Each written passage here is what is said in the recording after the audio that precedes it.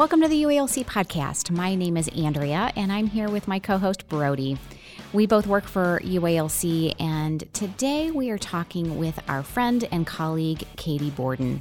She is the director of worship here at UALC, and I don't know about you, but we have recognized that worship has been disrupted, changed, in lots of ways because of this pandemic, and we wanted to hear from her about worship in this time of pandemic. So listen in to our conversation with Katie Borden.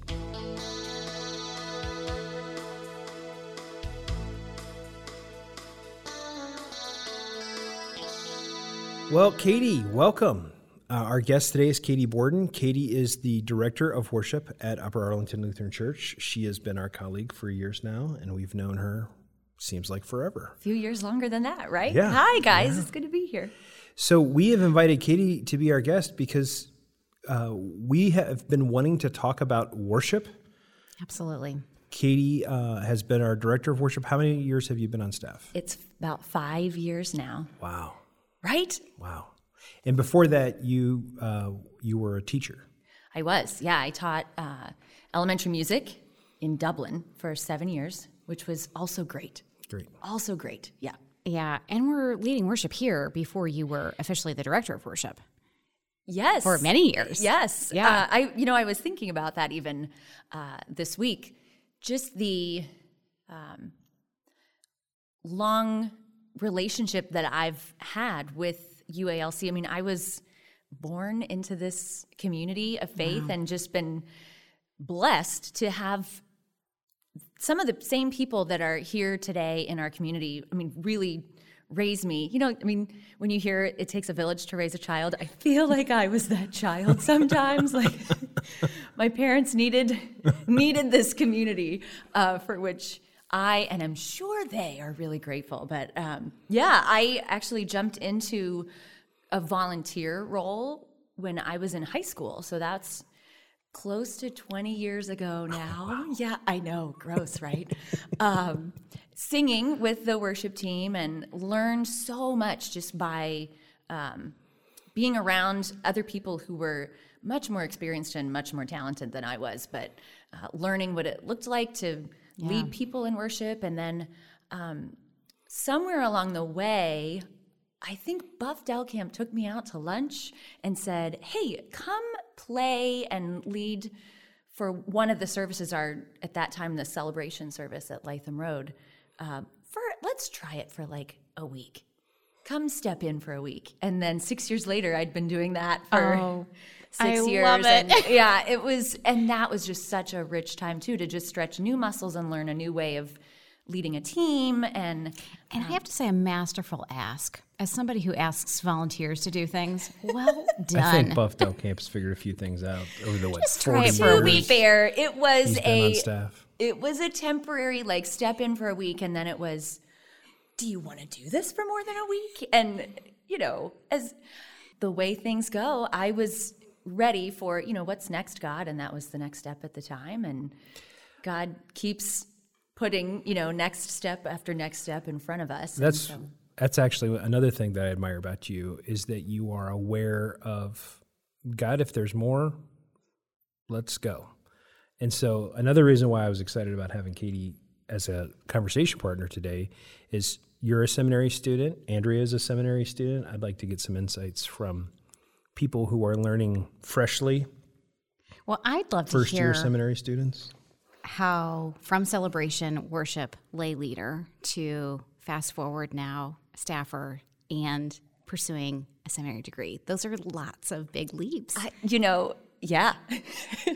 When I think about 5 years ago, we were actually just talking about this before our conversation here, what things look like in the rearview mirror. You know, when I look back 5 years and I remember stepping into this role, it was a season in my life where it was very clear that God was shifting things. And I had really found a groove in like my teaching and the roles in worship leadership that I was in. I was comfortable, which I've learned is a place where God doesn't leave you for very long. Yeah. And and making that transition was a leap of faith, but I'm so amazed at what God has done in those 5 years. I think I've seen him work in ways beyond what I could have even imagined, right? I feel like that's somewhere in the Bible. God says that, right?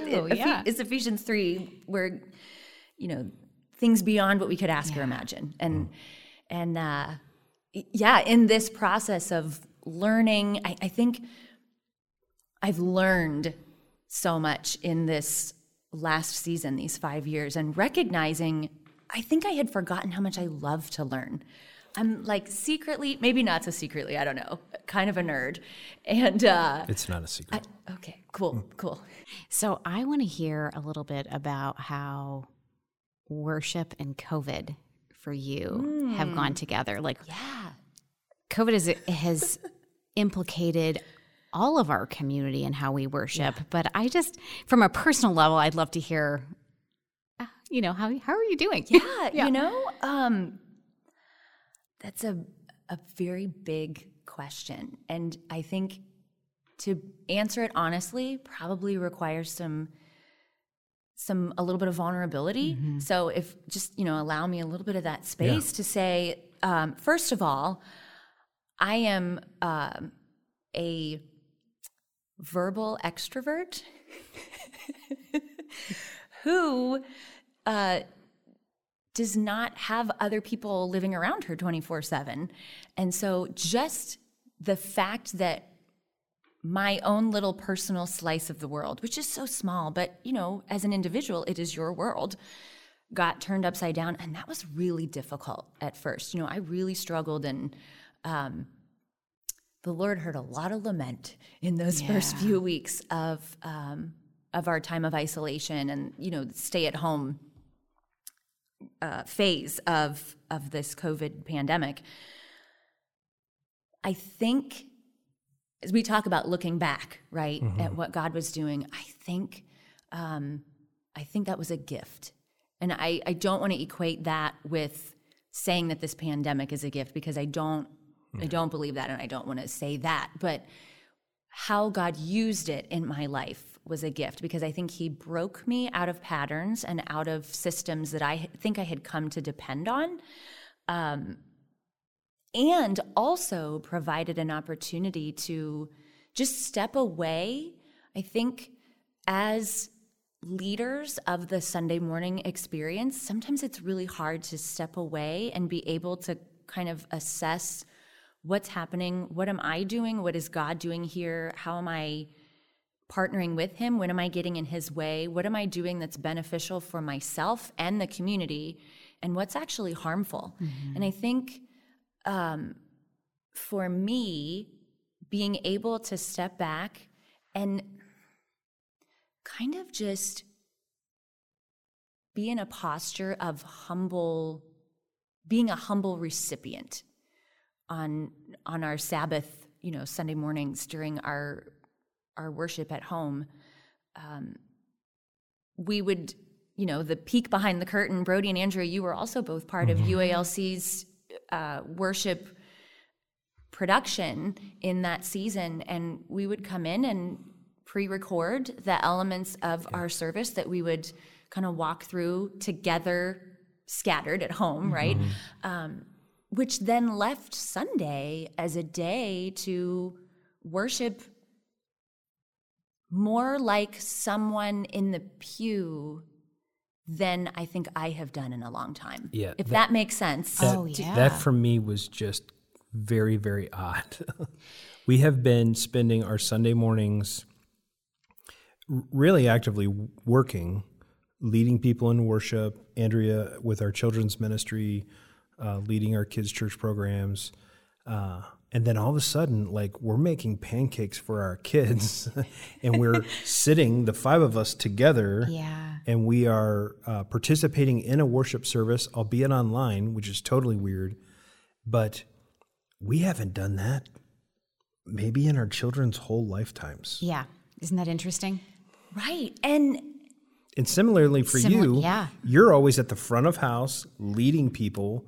you did your work earlier in the week, we recorded it, and now we were experiencing it with everybody else. Right. It was just so weird. So different. But I think I needed it in a way to just kind of be humbled before the Lord, like, you know what? I kind of don't need you to make this happen. You know, like, and it really gave me some pause. Like, at first it was almost an identity crisis. Like, if I'm not doing this on a Sunday morning, then what am I? You know, the existential identity crisis. And that, I think that starts to reveal even some idols in your life about, you know, God doesn't need me. Now, he has given each of us the opportunity to engage in worship. And that's both the people who are maybe at the front of the room when we think of worship in gathered space, right? But also those of us who do sit in the chairs, the pews, that worship is all of us doing this together. And one of the things that I've come to really be appreciative of is that worship is so much more than my personal expressive spiritual experience with the Lord. And I think there are times that pressure, Aaron Nyquist, who's a worship leader, curator, and he's now consultant for churches in the U.S. and beyond, he said it this way, that there is a pressure, sometimes people in that role, there's a pressure to deliver an amazing spiritual experience every 7 days. And that comes with an exhausting emotional toll. And it's also may inadvertently communicate to the community, you can't worship without us, without the people that are up front, which is not the intention of the leadership of the body. That's not what we ever intend to communicate. But I think sometimes we find ourselves inadvertently in those positions. And as someone who is an emotionally wired, expressive, demonstrative person, I think that is a place where I can inadvertently communicate that sometimes. And it's such an important thing, I think, for all of us, myself included, to realize that worship is so much more than that. I think we think about worship as my expressive offering to God, and there is so much more at work. You know, worship begins with what God has done for us, right? Worship, first and foremost, is God acting. Well, that has been my same kind of breakthrough about worship as well. And I find that such an interesting juxtaposition that I have recognized my utter ordinariness. Like I am just one of a body, a corporate body, that none of us are in that sense uniquely, and we are unique and beloved in the eyes of Christ, right? So, but with that, we also are just a part of this body where I might be a finger or an ear or, you know, and that's wonderful, but a part. And that's very ordinary, and that like holiness is found there in both of those pieces at the same time, and that it took almost removing myself from it in my own home to discover that all again, once again, that truth about corporate worship. Right. Yes. And I think too, I love what you said about, you know, I am an individual who is deeply loved by God and purchased, redeemed, right, through the work of Christ. We are also a body. We are a people that God has called to himself. And I think there's a tendency, at least in my own mind, to think of this as an either or. And I'm either an individual or I'm part of this group. And so me as an individual means nothing. And I think this is one of the things I've become like, here, I'm getting so worked up about this. I'm so excited. This is part of what I think has been such a gift that God has kind of revealed to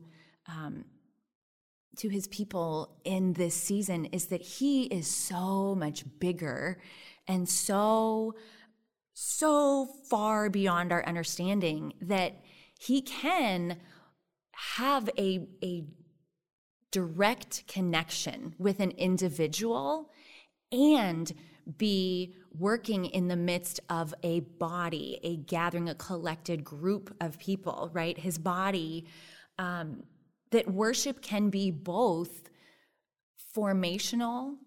It can form us. It's not necessarily what we're thinking and my choice of what I'm doing and how I'm acting, though that's also true, right?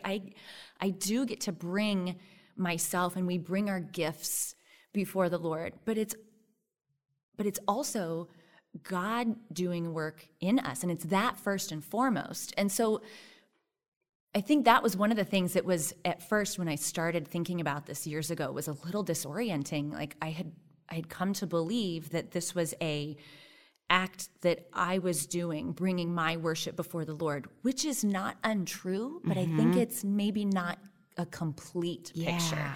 And that God is able to have all of these things be true all at the same time, which just boggles my mind. Yeah, that'll flip your lid a little bit.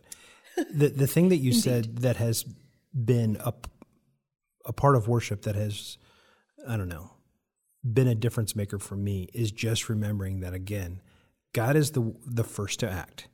God is the subject of the sentence. God is the one that is really doing something. We are responding to what God has done. We love because God first loved us.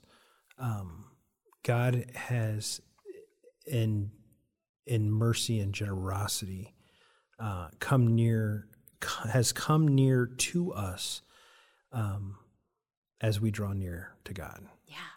But remembering that God is the first to act, that has been a part of worship that has been a difference maker for me.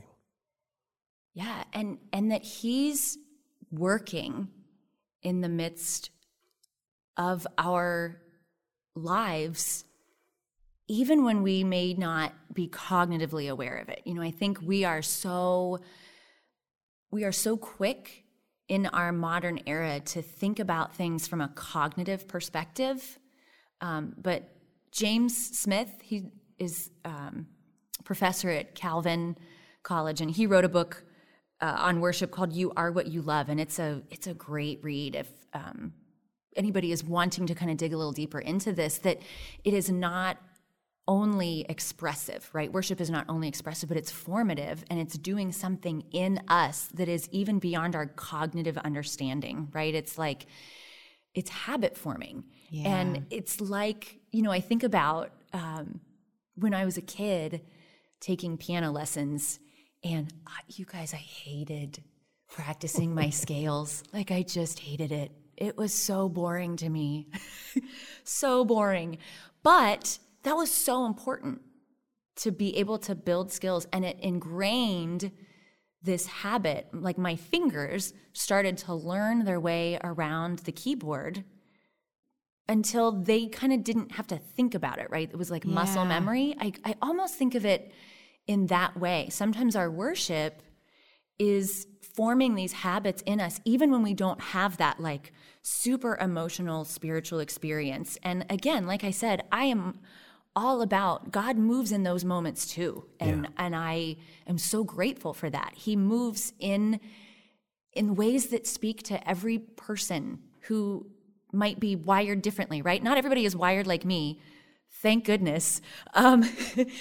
But He can move in an expressive, experiential way, but He also moves in the ways that He kind of forms us through those habits. And so I know when people talk about, gosh, worshiping the pandemic, worshiping at home, it was so hard. Like, it is just not the same. And my response is, yeah, that's true. Yeah. And it might be hard. The gift and the grace of God is that He is still working and He's still forming you, which is so freeing. Yes. Right. And that formation and that repetition, it does change us, and it does things to us. I during this time of pandemic, I can't remember if it was a podcast or an author that I was listening to, and they were recounting their experience of the September 11th terrorist attacks, 9/11, and they recognized after they were beginning to wrap their mind around the just terrible, terrible, terrible devastation, loss of life, loss of safety, so on and so forth. Right. They were craving the taste of wine in their mouths, and they associated that with a desire for communion. Oh, wow. That the experience of regularly taking communion had become so formational that when they needed comfort, when they needed to be reminded of God's presence, Yes. they longed for that taste in their mouth. And I thought to myself, what else? I mean, this is what God does to us in worship. Right. And I hope that these experiences of worship, like our confession and forgiveness, when we admit to God what we have done wrong, and then we hear in our ears the words of forgiveness, God saying, you are forgiven, you are set free, that when we find ourselves doing something that we know is wrong, that we might have just a reflex action, that we will remember what worship has done for us, that every Sunday at our church we confess our sins and we are reminded of God's forgiveness, that we will just long for those things, Yeah. It's so beautiful how we, another author that I'd read, she talks about worship almost as rehearsal, and not like it's a practice and Not it's not the real performance. thing, Yeah. right? Yeah. But it re-engages us and reminds us and draws us back in over and over to the beautiful redemptive narrative of God through all creation. And how he is continually calling people to himself, and just that overarching narrative of God's story throughout. Yeah, and don't we need that long view of history in this moment right now more than ever? Because it feels so difficult to remember the Exodus, to remember Right. all of these stories of God's people being in desperate need, crying out, and God addressing, not necessarily always with physical safety or even bodily redemption on this earth, but still his story reigns. And the hope that, there is coming a day, right, where all will be made new and his kingdom will reign, justice and peace and the flourishing of humankind. I long for that day, and I am so appreciative of what God does as we worship together, both somewhere deep in our bones without us realizing it, cognitively and emotionally, that he's drawing us into that he invites us into this story where he has an encounter with us, where he's forming us. It's such a beautiful gift of God. Yeah. And it also trains us in a way then to live into that gift, the other 167, right? Did I do my math right? 167 hours of the week, right? Where worship is also, a daily thing we're doing, daily, hourly, right? Our spiritual act of worship. That I was yesterday pulling weeds with my quarantine, and we were talking about. One person mentioned, gosh, pulling weeds is an act of worship, because in some ways it is participating with God in the restoring creation and providing opportunity for the growth and the flourishing of the things that we're cultivating, just as God does that in our creation. And I just thought, what an act of worship that is, to be reminded of that and participate with God in what he's doing, even in those small, most ordinary moments of life. Yeah. So what would you say to a person who is struggling right now with the way that worship is, whether they're in our church body or just a Christian listening to this podcast? I do think that we church professionals think a lot about these things, and I love that we've just geeked out about it. It's so fun. Told you, nerd hour here. But for, I imagine there are people struggling. whether they don't feel comfortable coming to worship or they have come and it's still challenging for them. Do you have a word for that? Yeah, I think first of all, the word that comes to mind is honesty. I think to be honest with yourself, with the Lord, with your community, like that this is hard.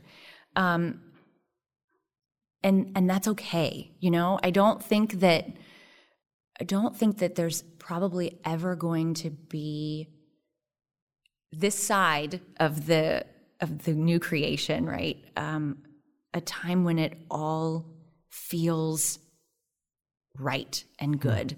And also, I think, so in that honesty, to then invite the Lord into that honesty, and trust, like He is good and He is still working. That's right. We talked about God is at work in worship. And I think when we remember that God is working and God is doing something in us, even when we don't see it, that's part of the reality of being human, right? We are unable to secure our own redemption, our own righteousness, right? There's so much that we are incapable of. We're finite, but God is doing anyway. Yeah. But that also, you know, again, like that long view of the greater narrative, that God is at work, and there is coming a day when all will be made right. And in the meantime, you know, I think about it, at least in my own life, when it's really difficult, if I even feel, I mean, there is not a gathering of God's people where I think every person loves every minute of it or feels like they're able to engage.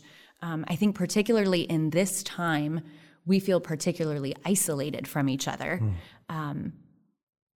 That's where I think the sacraments also are such a beautiful reminder. Like, right, we were talking about the being at the Lord's table together, like His presence is both promise and comfort and truth, right?